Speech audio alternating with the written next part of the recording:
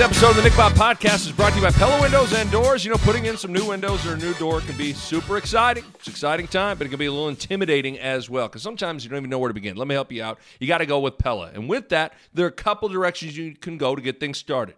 You can hit up Pella, and they can come out, do a little free in-home consultation. That's right, free in-home consultation. Get a Pella expert out to sit down with you, look at your home, and they're going to be able to get to a Scott Frost, Greg McDermott, Fred Hoiberg type of game plan for you that fits your budget, your home, your wants, and your needs. That's one option. Or, number two, you can head out to the showroom. The showroom's really cool. Sometimes it helps to actually see the window and see the door and open it and close it to get a better feel of exactly what you're going to be installing into your home. Just know that any direction you go, Pella can provide window and door solutions to any home. Give them a call, 402-493-1350, or check them out online at PellaOmaha.com. That's PellaOmaha.com. Well, I'm here, and my family has grown by one little man. For those that don't know, I just had my second child. Everyone is happy, everyone is healthy, everyone is at home, which is great. Mac Allen Baugh was born into this world July 3rd at 2:43 p.m. in the afternoon. We had to stay a few extra days in the hospital because of some elevated bilirubin levels, but things are all good now, and I couldn't be happier. A couple of things with this. The name Mac Allen Baugh. I've had some people go, Mac, what's up with Mac Allen Baugh? Okay, so Allen is my middle name, Nicholas Allen Baugh. And Allen is also my dad's middle name, Richie Allen Baugh, Rich Allen Baugh. So that's kind of the reasoning behind that. And Mac, so my 4-year-old daughter's name is Mava. And my wife and I, when we're talking baby names, we decided we wanted to keep the M name thing going. And so we're like, okay, M names. We liked Max for a bit, but we ultimately fell in love with Mac. And as far as the song Return of the Mac by Mark Morrison, how about this? There was so many people when we announced it, like, oh, Return of the Mac, Return of the Mac. How about this? So my wife and I, we did this for the birth of our first daughter. We made an Apple Music playlist for when we were in the hospital. And, you sit down, you can create a playlist, and we called it the Mac Birth Playlist. And it's cool, it gives you some music to vibe to while you're kind of waiting around for the big moment to come where you start pushing and all that stuff. Anybody that's had a baby know that there could be like a lot of waiting around. You check into the hospital, you're waiting you have to be a certain amount of centimeters dilated, all that stuff. It can be a lot of waiting. And sometimes it's nice to have music going, relax, just kind of take your mind off things and all that stuff. So this playlist had 120 songs on it, and is about 8 hours long. I was in charge of the playlist, and I put it all together. So again, 120 songs, 8 hours long. And, we get the Bluetooth speaker in the hospital room, and we hit shuffle on this playlist at about 10 a.m. on July 3rd. And of course, one of the songs was Return of the Mac by Mark Morrison, which is kind of Mac's theme song. My son here. Yeah. I'm not going to run from it. So we hit shuffle on the playlist. Didn't touch it. Swear to God, didn't touch it.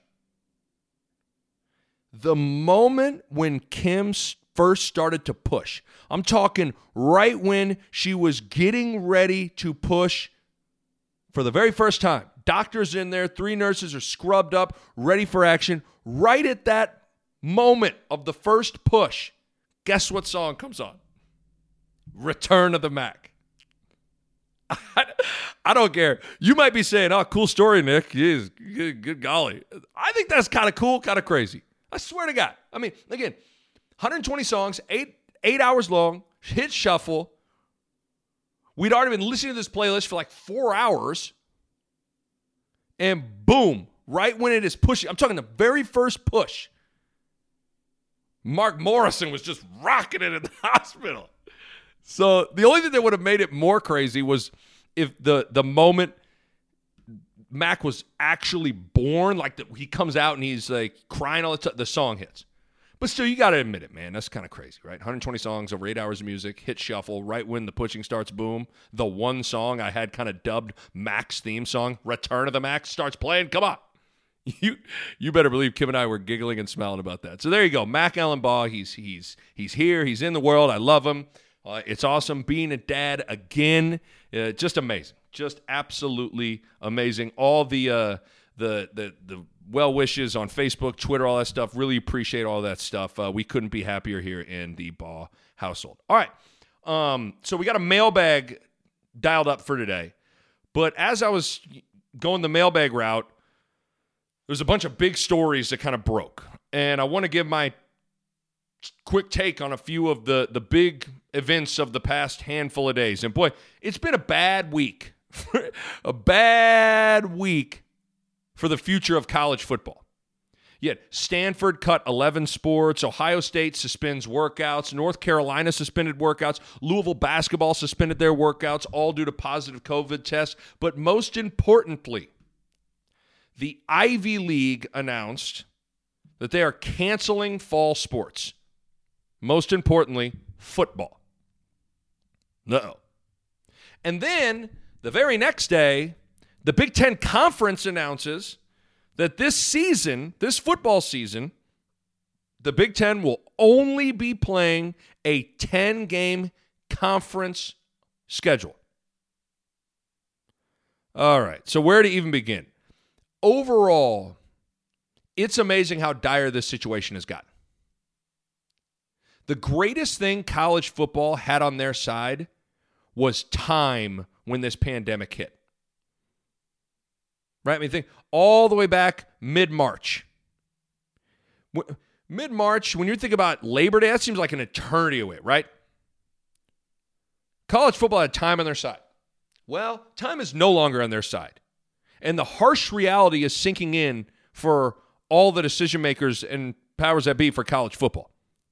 The vibe of confidence for college football has seemingly kind of changed week to week, but I would say the last few weeks have gotten to where it looks kind of bleak, to be honest, for what football in the fall is going to be. I mean, I'd say right now, college football, I'd say is at best 50-50. At best. And the Ivy League's decision really, really hurts. And here's kind of how I see some of this stuff. I'll be honest. For as much as all this stuff is about health and safety, I think a big part of this whole deal is also about liability and optics. How much are certain people willing to stomach for what is a financial motivator, right? Again, a lot of this stuff's about health and safety. There's also a big part of this is liability and optics. And the Ivy League canceling football makes the optics of Power 5 conferences playing college football look pretty bad. Right or wrong, the optics look like Power 5 conferences are putting money over health and safety. It's kind of what it looks like. I'm not saying that's totally right. Certainly not saying that's totally wrong either. Now, I actually think head coaches and most athletic directors can stomach those optics and that perception. But can university presidents handle those optics and that perception? I don't know. And that's part of this. There's a good portion of the media that are going to be chomping at the bit to crush college football at every turn, hammering every single negative aspect all day, every day, if college football returns. The daily scrutiny will be brutal. Can a lot of the decision makers, like the university presidents, handle that? Do they want to even enter into that? I don't know. But what I do know is the Ivy League's decision to cancel fall sports, cancel football, makes it even harder from an optics standpoint. Because some of the nation's smartest people in the Ivy League, Harvard, Princeton, Yale, they are saying it's not safe to play football right now. That message from the Ivy League makes the road for college football even tougher on a variety of levels. Now, there's been some talk about playing college football in the spring and pushing things back. I suppose I can wrap my mind around that a bit, but I get a little worried about that too. I get a little worried with that because in doing that, it feels like we're just kind of kicking the can down the road, for lack of a better term, with the hopes that it will get better. Now, let's just push it to the spring and let's hope it's better.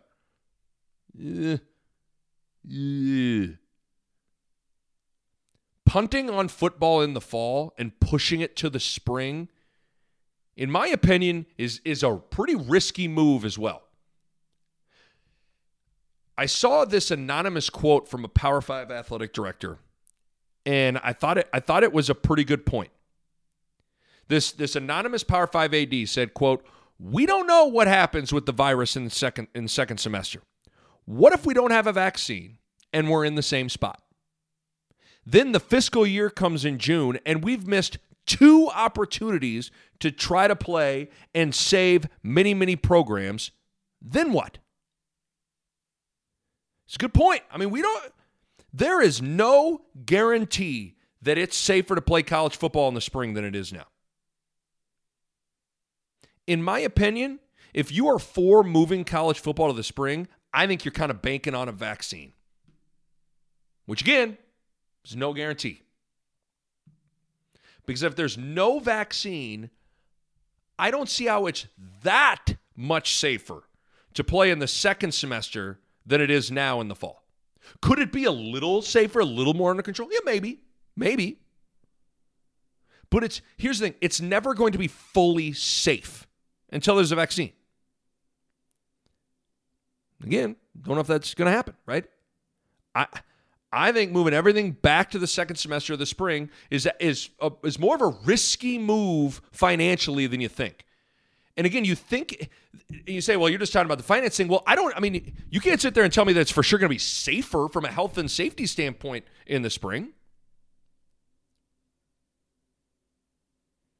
And you're rolling the dice. It better work in the spring. It better work in the spring for football for an entire season to get played from a financial standpoint. And speaking of the finances, because that's the thing, there are 2 enormous things trying to be managed right now. You have the health and safety component on one side, and then you have the financial component on the other. And I think we can all pseudo wrap our heads around the health and safety component. It's not that hard to necessarily sink your teeth into. I hope we all understand the magnitude of what's at stake here with making sure a college football season gets played in some form or fashion from a financial standpoint. I hope we understand what's at stake. Because if college football doesn't happen in the fall and then college football doesn't happen in the spring, oh boy. I mean, Armageddon for college athletics. Total Armageddon. So there's a lot to manage here and a lot to consider. I'm not trying to minimize the health and safety side of this. But there's a harsh financial reality to life that is real and at play here. Which brings me to the other big story, the Big Ten and their decision. They announced that they are only playing a 10-conference game schedule in the fall here. So 10-game season, only playing Big Ten opponents. That's it.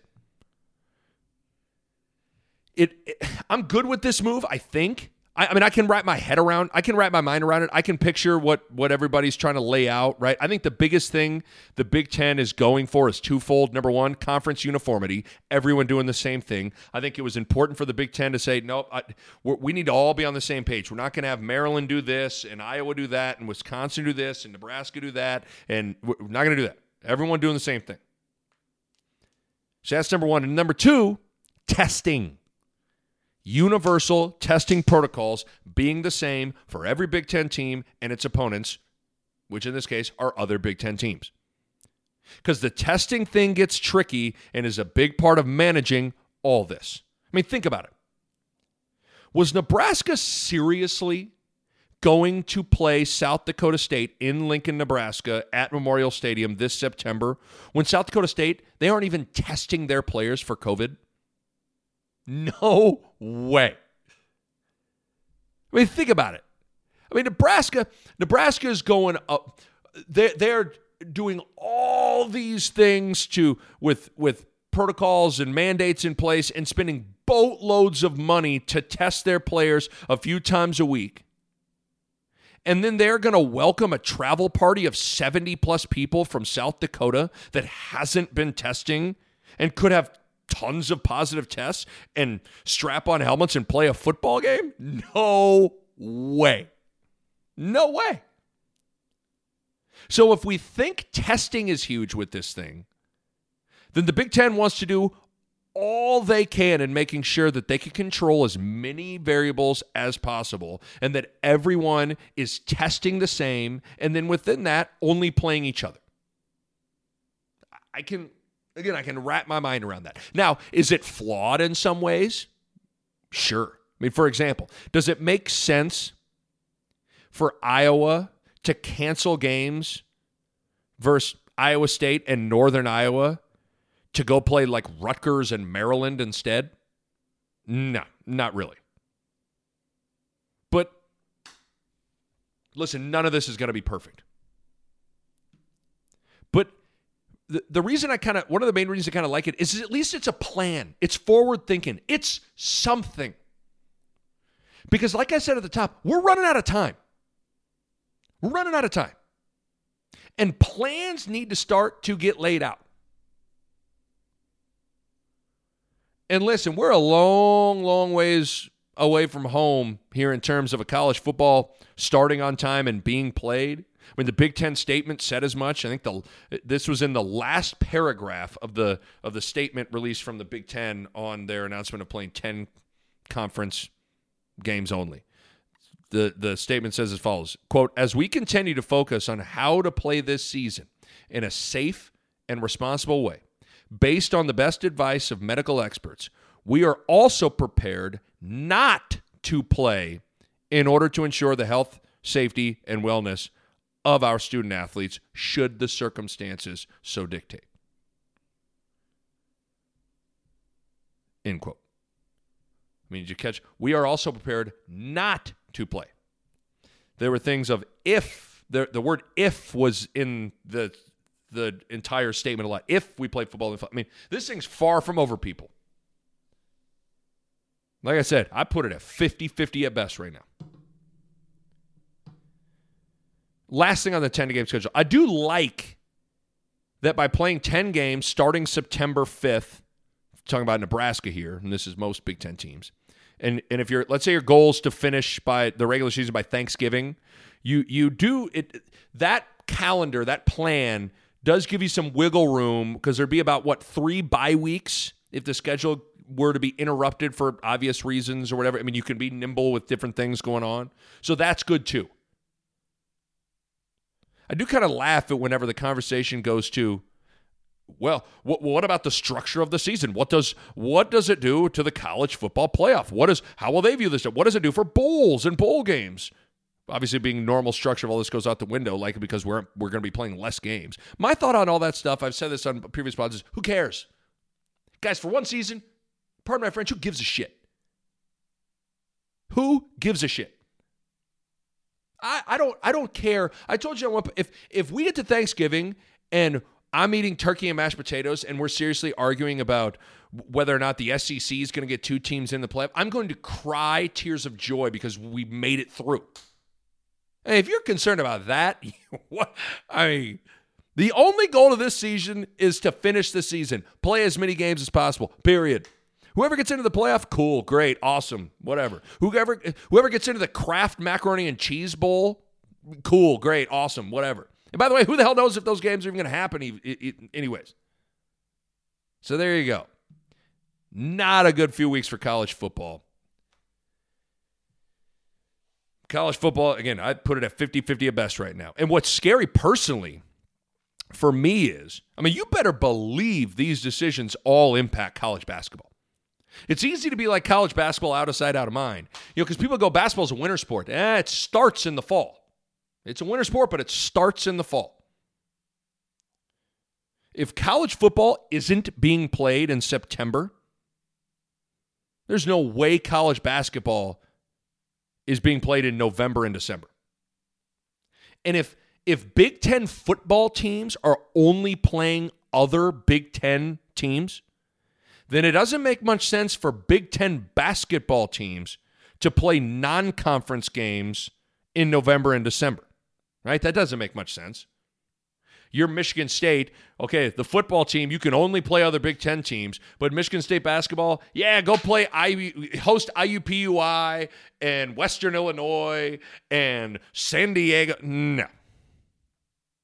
So, I mean, I know we're focused on football, but all these decisions have massive ramifications for college basketball as well. If I keep talking about this, I'm going to need to drink an entire bottle of wine. So let's stop. Let's change the subject and let's shift to the mailbag. Let's do it. Let's get to it. So I put it up on Twitter. Hit me with some mailbag questions. I put it up on Facebook. I also said that you can email me, nick@nickbaugh.com. Again, the email's open at any time. If you want to hit me up, give me your thoughts on anything. So let's hammer. I got about 7 or 8 questions here, and we'll hammer through this, and then we'll say goodbye. Brian on Twitter says, did you stay in Lincoln on the delivery of your baby or venture down to Lubbock on the advice of Matt Schick? So, okay, this is a reference to a segment Schick and I had on the radio talking about being in the room during childbirth and how eager you may or may not be to go down south, a.k.a. Lubbock, to see the action of the baby being born. or if you're the type to stay north, a.k.a. Lincoln in this analogy, and steer clear of the action down below the baby being born. So I stay north. I stay as far north as possible. I would go to Canada if I stay way north. But here's the thing.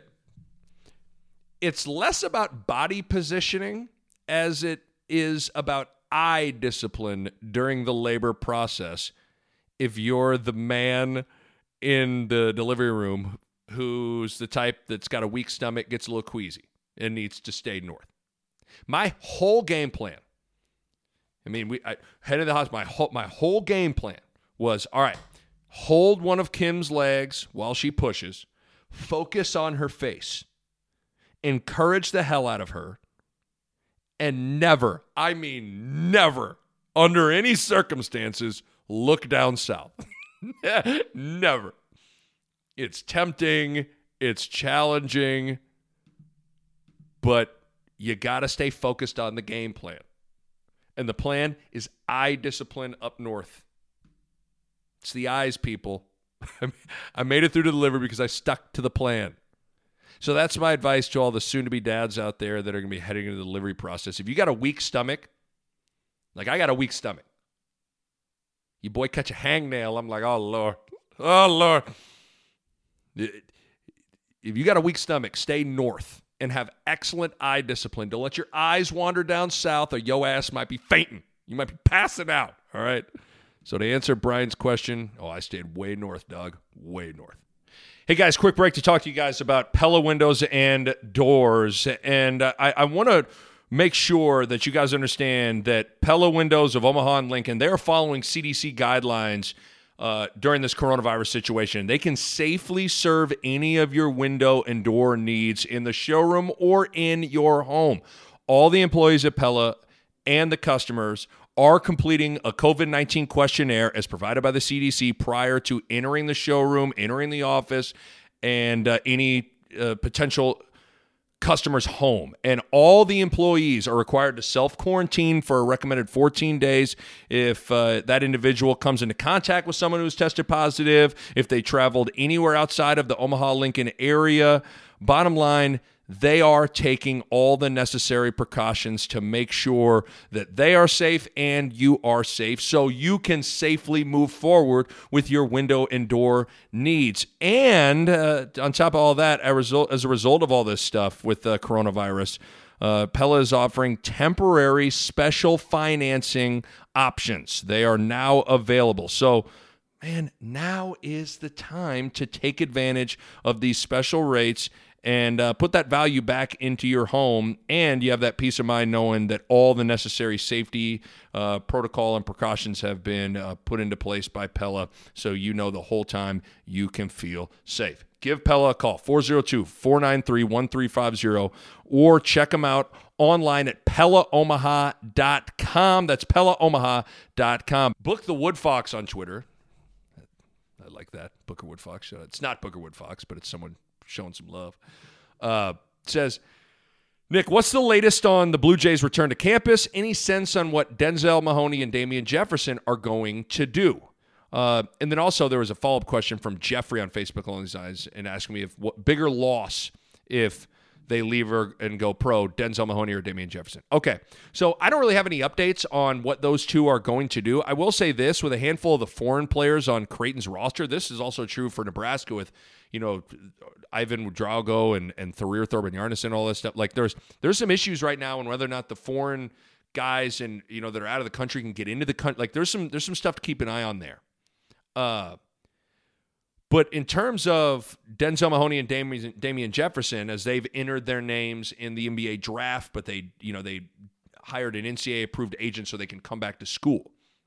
My read on the situation was those two were entering their names in the draft, talking about Damian Jefferson and Denzel Mahoney, as more of a formality to go through the process and maybe even try to get their name out there a bit, rather than realistically considering leaving Creighton. Because let's be honest, neither of those guys would get drafted. But I do think this pandemic COVID situation could have an impact on some level with decisions like the ones that Damian Jefferson and Denzel Mahoney have right now in front of them. Because let's be real, who can, as I was just laying out, who can honestly say with definitive confidence that there is going to be a college basketball season next year? I can't. I don't think anyone can. Who the hell knows what things are going to look like come November, December, January, February, March, all this. And that may be a factor for those guys. Now, I'm just speculating here because I haven't spoken to either guy about this, and I haven't even spoke to Greg McDermott on these two guys and their situation specifically. I'm just assuming that it would have some sort of impact, right? We are trending in the wrong direction with sports return right now. If things look bleak for a college basketball season, would Damian Jefferson and Denzel Mahoney maybe say, I don't want to stick around Omaha and stay in college if there isn't a season, and if the college experience is greatly altered because of COVID and the social aspect of it? I can understand that. I know me personally, I started all my instructors out. I went to college to play basketball and to be around people. Right? Like, that's why I went to Kansas and Creighton. I wanted to play basketball, and I just want to meet people, be around people. Well, there's a scenario here where both those things are changed. Now, at the same time, there's the other side of that coin. That uncertainty surrounding sports filters up to the pro ranks too. They would both more than likely either be going overseas or playing in the G League. Well, the G League is something that could be in trouble with COVID. And how anxious are you to go live in a foreign country during a pandemic? So it goes both ways. I think when all the dust settles, Damian Jefferson, Denzel Mahoney will both be back at Creighton. And then to answer the follow-up question on which loss would hurt more if one of them were to leave, I'd say Denzel Mahoney. And that's not to minimize Damian Jefferson. I said it in the recap pod. I'm not sure there's a guy who I had an expectation level for them and what they ended up reaching in a season. I'm not sure I've ever had a guy exceed my own expectation level for them more than Damian Jefferson did this year. Damian Jefferson was one of the most consistent players the final 2 months of the season. But I still go Denzel Mahoney. You're talking about the sixth man of the year. Listen, Denzel Mahoney could end up being Creighton's leading scorer next year. That wouldn't shock me. And he's only going to get better and more comfortable in the system. Keep in mind, he just became eligible at Creighton in the middle of the semester. So I think the bigger blow would be losing Denzel Mahoney. Jeff on Twitter has a handful of questions. He's a Kansas fan. So he says, who was your roommate at KU? Top 3 off-the-court memories while at KU. And then Elam ending, yay or nay? He says, congrats on being a dad 2 times. All right, thanks, Jeff. Appreciate that last thing. All right, we'll take it bit by bit. Roommate, Keith Langford, Freeze, Fort Worth, Texas. Shouts out to him. One of the all-time greats in KU history. It's a shame that his jersey isn't hung up yet. 8th all-time leading scorer, 2 Final Fours, total stud. I always tell people he's the best player I ever played with. Best player I ever played with was Keith Langford. Langford, Nate Funk, Aaron Miles, Wayne Simeon, and Anthony Tolliver were the best players I played with in college. Keith was a great guy. I loved living with him. I couldn't believe that Keith and Simeon lived together, and then Wayne moved off campus as I was coming in, and they put me with Keith, and I just watched the guy go against Carmelo Anthony in the NCAA tournament, and all that. I was like, oh my God, I'm living with Keith Langford. This is great. Love the guy to death. Absolutely love Keith. Okay, top 3 off-the-court memories at KU. I mean, it's hard because almost all my great memories at KU are connected to basketball. I don't. It'd be hard for me to, because they're all, when you go away for college, like you're just like, everything I did was with the basketball team doing stuff. So I mean, maybe he's just talking about like not non-game related stuff, because I could say, I mean, going to the Elite Eight and all that stuff, but 2 things come to mind. I loved summer pickup games at Allen Fieldhouse. In June, all the NBA guys would come back to Lawrence. So Kirk Heinrich, Nick Collison, Drew Gooden, Jacques Vaughn, then all the other all-time greats, dudes like Jeff Boschee. Like all those dudes come back, and we'd play pickup at night. And let me tell you, those were some of my favorite times playing basketball. Some of my favorite times hooping. Pickup games at night in the summer in Lawrence, Kansas. Those games were incredible, man. I mean, some high-level basketball being played. But the other thing I would say that I loved that is pseudo off the court was this. Obviously, because KU basketball is so big and so historic, it's obviously one of the blue bloods. And because Allen Fieldhouse is so legendary, we'd get amazing visitors on what seemed like a weekly basis. And the best ones were ones that were like Make-A-Wish Foundation visitors. Like there'd be a sick kid whose wish was to meet the Kansas Jayhawks, come into the locker room, see a game at Allen Fieldhouse, celebrate a win after the game, all that stuff. Or there were a couple times like a wounded U.S. Army soldier who maybe, lost an arm, just got back from Iraq or something like that, whatever. These people are total studs. They want to meet the Kansas team. They want to see a game at Allen Fieldhouse. Those things were so powerful and so cool. I mean, sometimes I'd be walking into practice and you'd be like, "What? I mean, what's going to happen today in terms of what visitor is going to be there, right?" And those things were so powerful, and it would make you realize how lucky you were to be a part of Kansas basketball. Because you have people whose wish is to be a Jayhawk for a day, and I think to myself, I get to be a Jayhawk every day. Like, wow, right? So those are a few of the good memories. I hope that satisfies Jeff's question. And then as far as the Elam ending, so for people that don't know, it's a new way for basketball games to end. The tournament on ESPN uses it, and I actually kind of like it. Just like anything else, when there's a change, you got to get kind of used to it. But I enjoy the ends of games more when I'm watching the tournament. The tournament's awesome, by the way. So the quick synopsis of the Elam ending is, at the first dead ball whistle, after the time goes below 4 minutes in the final quarter, the clock is turned off. And at that point, a target score is set, equaling the leading team's point total plus 7. So you just add 7 points to whoever's in the lead. Then the first team to hit that target score wins. So if Creighton is playing Villanova, once the clock stops under 4 minutes and the score, let's say the score is Creighton's up 70-65. Okay, 7 points within the clock could be turned off. 7 points is added to Creighton's score, which the target number would be 77. So that's the target number. So the first team to score 70 to get to 77 points wins the game. And what it does is it eliminates all the intentional fouls and dragging the game out. And I like it because it forces the action and it forces the team in the lead to stay aggressive and finish the game.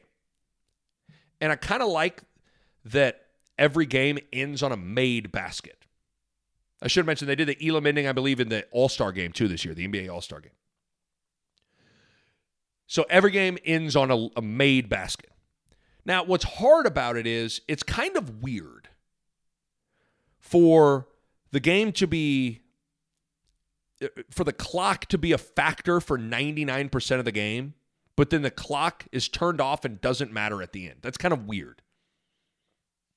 But overall, I like it. I do. Because let's be honest, this is coming from a basketball lover. The ends of basketball games can be brutal at times.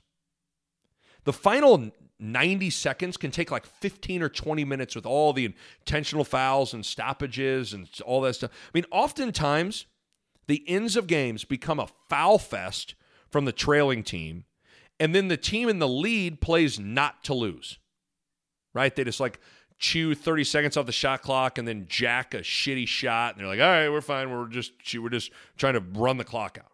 And that's not fun to watch, right? All I know is every Elam ending I've seen, whether it's the NBA All-Star Game or when I'm watching the tournament on ESPN, is super entertaining. So there you go. I like it. I really do. Logan, via email, nick@nickbow.com. Oh, boy. This is going to be a tough one. Marry F. Kill. I don't know why I'm censoring it, but it feels weird to say. We've all played that game. All right, marry F. Kill. You got to marry one person. You got to F one person. You got to kill someone. It says, marry F. Kill. Bill Self, Scott Frost, Greg McDermott. Oh, my God, dude. Really? Really, Logan? Here's the thing. The first thing I thought about. You kill Scott Frost, the entire state of Nebraska is hunting me down and killing me. Right? It makes me want to say, like, you maybe got to F Scott Frost because he's shown, first of all, you don't want to die, but he's shown that he can have an elite moment, can be great in a spurt, right? Can be good in a spurt with the undefeated season at Central Florida. So, you know, a part of me leaned initially being like, okay, I think I'm going to F Scott Frost. That's hard to say with a straight face. But I don't know. I'm not sure. Let me talk this out a little bit more. At the same time, though, someone that's been married for 7 years now, like, marriage is about consistency, man. It's about consistency. And it's hard to argue with Bill Self's consistency. What has he got? 14? He had 14 straight Big 12 titles. I mean, he's been the model of consistency. So you kind of want to marry Bill Self, but man, then am I killing Greg McDermott? What? No way am I killing Greg McDermott. I mean, Greg McDermott's one of my favorite human beings I've ever met in my life and one of my favorite dudes on planet Earth. The more I talk, I think I just kill myself potentially. I'll kill myself. They can do whatever they want. I'm just going to die. Here's the reality of the deal. I better be careful what I'm saying. Here's the reality of it. I only personally know Greg McDermott and Bill Self. I've never met Scott Frost. So I probably gotta kill Scott Frost, I guess. And then go into witness protection from the government and move out of the state of Nebraska because the entire state will be in a manhunt for me. So I guess final answer, I'm going to marry Greg McDermott because I get along with him better than anyone. I love that guy. I guess I'm going to F Bill Self and kill Scott Frost. Yikes, that all felt dirty and wrong. Let's go to the next question. Caleb, via email, says, Nick, do you have any insight as to why Creighton and Nebraska don't play UNO in basketball? I have to assume Darren Hansen is making the calls to attempt to get them scheduled. So, oddly enough, this is like always a topic that people, I got like, Caleb was one of like 2 or 3 questions about this exact topic. Why doesn't Creighton and Nebraska play UNO? Why doesn't Creighton and Nebraska play UNO? This is a tough one on a variety of levels, and I think it's all a product of your vantage point. If you're UNO, of course you'd love to play Nebraska and Creighton. I've no doubt about it. But if you're Nebraska or Creighton, you probably feel a little different. Sure, it's nice to keep things in the state and help out a great dude like Darren Hansen, who's an awesome guy, and a growing program like UNO who's still getting their feet under them in Division I basketball. But it's always a little scary for a team like Nebraska or Creighton to play a team where you have everything to lose and nothing to really gain, and you're the opponent's Super Bowl. That's always a little scary. I'm gonna be real and honest with you guys instead of giving you some PC answer or give you the it's bullshit that Creighton doesn't want to play UNO. There's a little more nuance to the conversation than that. I'm going to be real with you. Okay, Creighton or Nebraska, let's just talk all this stuff out. Creighton or Nebraska schedule UNO and smash UNO by 30. Nobody's saying anything. Nobody says anything. They would just, they should crush them. They're UNO. They're in the Summit League.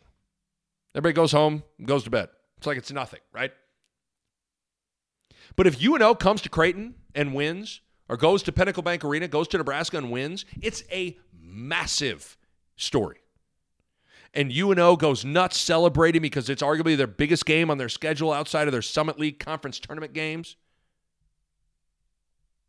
That's a real thing. And listen, you may be saying, well, Nick, Nebraska played other Summit League teams like South Dakota State last year. And Creighton has played other Summit League teams like Oral Roberts last year. Why schedule those Summit League teams and not UNO?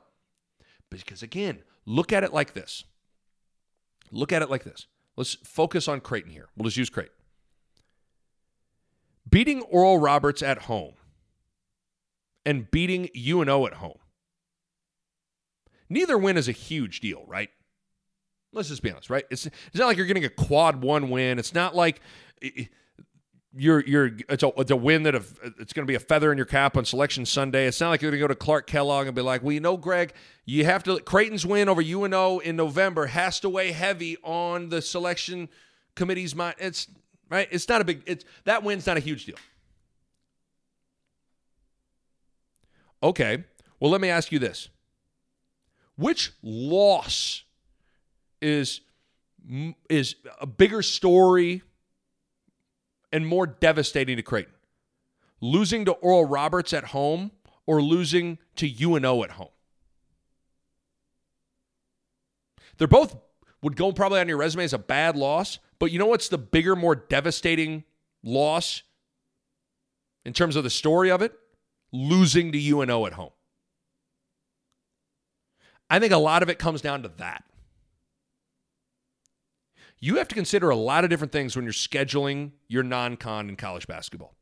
And the reality is, for teams like Creighton and Nebraska, it's an everything to lose, nothing to gain situation where a loss is a way bigger story, a way bigger deal if you lose to UNO. It just is. Think about some of Nebraska basketball's bad losses in the non-con last year. Imagine instead of losing to UC Riverside to start the Hoiberg era, they lost to UNO. It was already a ugh. But if they lose to UNO, it's a way bigger deal. So that's how I would explain it. And I love how people act like they can't see all the different angles of it. Everybody just wants to get a six-pack of beer. It's like, why is Creighton scared of playing UNO? Ain't nobody fucking scared of playing. Why is Nebraska not one to play? Nebraska's not scared of playing UNO. It's bull that UNO. Just everybody, I get why UNO wants to play Creighton or Nebraska. Can you, for 5 seconds, look at it from the other perspective? Now, I'm telling, I get it from you're just you want to watch a good game? I reference the Nebraska-South Dakota State game last year and the Creighton-Oral Roberts game. Guess who called both those games on TV? Me. I called both those games. I called Nebraska-South Dakota State last year on BTN, and I called Creighton-Oral Roberts last year on Fox Sports 1. I'm telling you right now, would I rather those games been Nebraska versus UNO or Creighton versus UNO? Absolutely.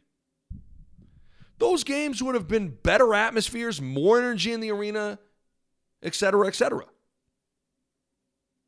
So I'm telling you, like, I'm admitting it'd be like, yeah, it'd be more fun. But sometimes it's not all about that. If you're Creighton or Nebraska and you're putting together a schedule.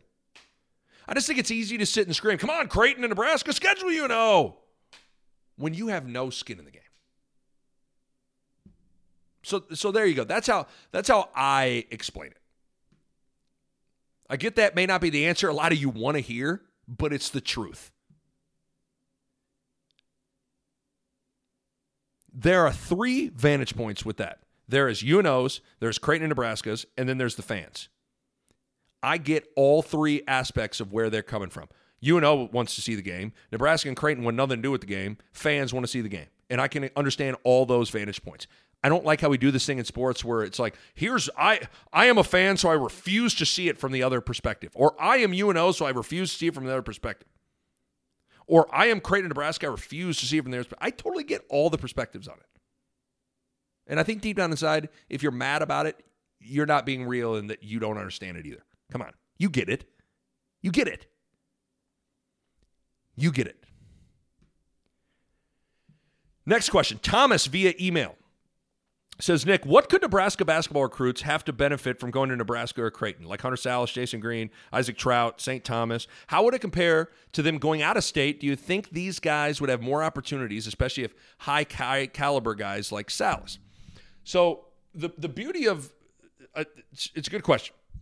The beauty is the position that both programs, Nebraska and Creighton, are in right now. Creighton is in the Big East, big boy league, big boy basketball, huge stage. Obviously a step up from the Missouri Valley Conference. All that stuff matters. And then you look at Nebraska, you have a guy like Fred Hoiberg leading your program who has tons of ties to the NBA, played in the league, coached the Chicago Bulls, was in the front office with the T-Wolves. So you got that carrot dangling out there too. And then obviously Big Ten Hoops is fantastic as well, just like the Big East is. So both programs are big boy basketball. Both programs play a style that is similar to an NBA style. And that style is super appealing to play in. Fast, up-tempo, threes, freedom, ball screens, all that stuff. So the style is appealing in a variety of reasons. Hoiberg has put players in the NBA. Greg McDermott has put players in the NBA. So Nebraska under Hoiberg and then Creighton under Greg McDermott, now in the Big East, are both extremely attractive spots to play college basketball. You don't got to leave the state to play big-time college hoops for big-time good coaches. A guy like Hunter Salas could be in a different situation, though, because just like anything in life, there's levels. For as much as I love Creighton and I love Hoiberg at Nebraska, Creighton and Nebraska aren't KU, Kentucky, North Carolina, those types of places. They just aren't. Those are elite of the elite places to play that offer a level of cachet that is real.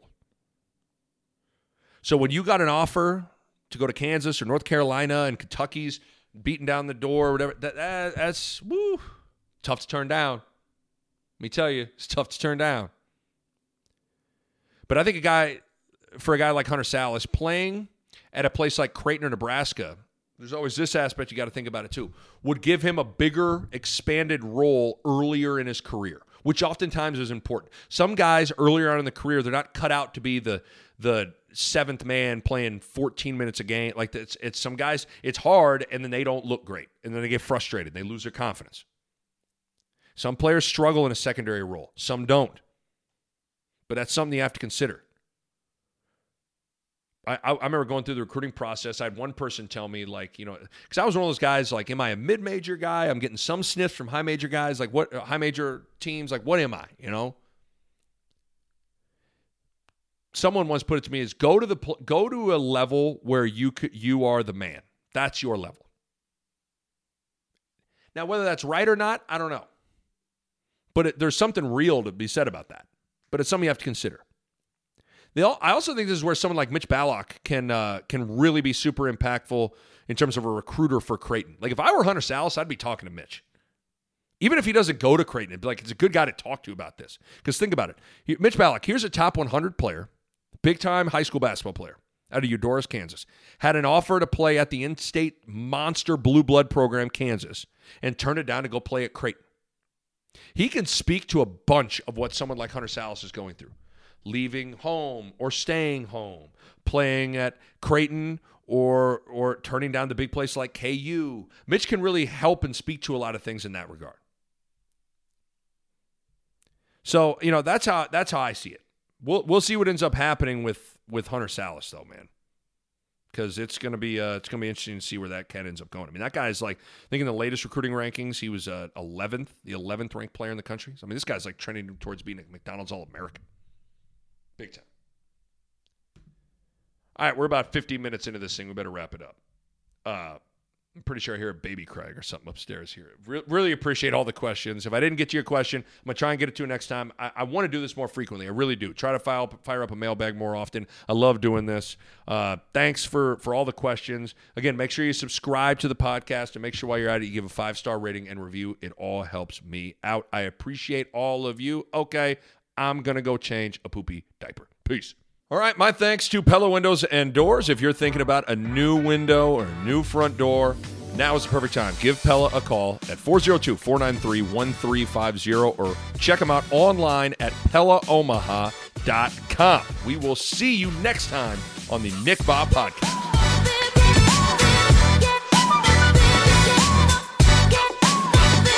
A Parkville Media Production.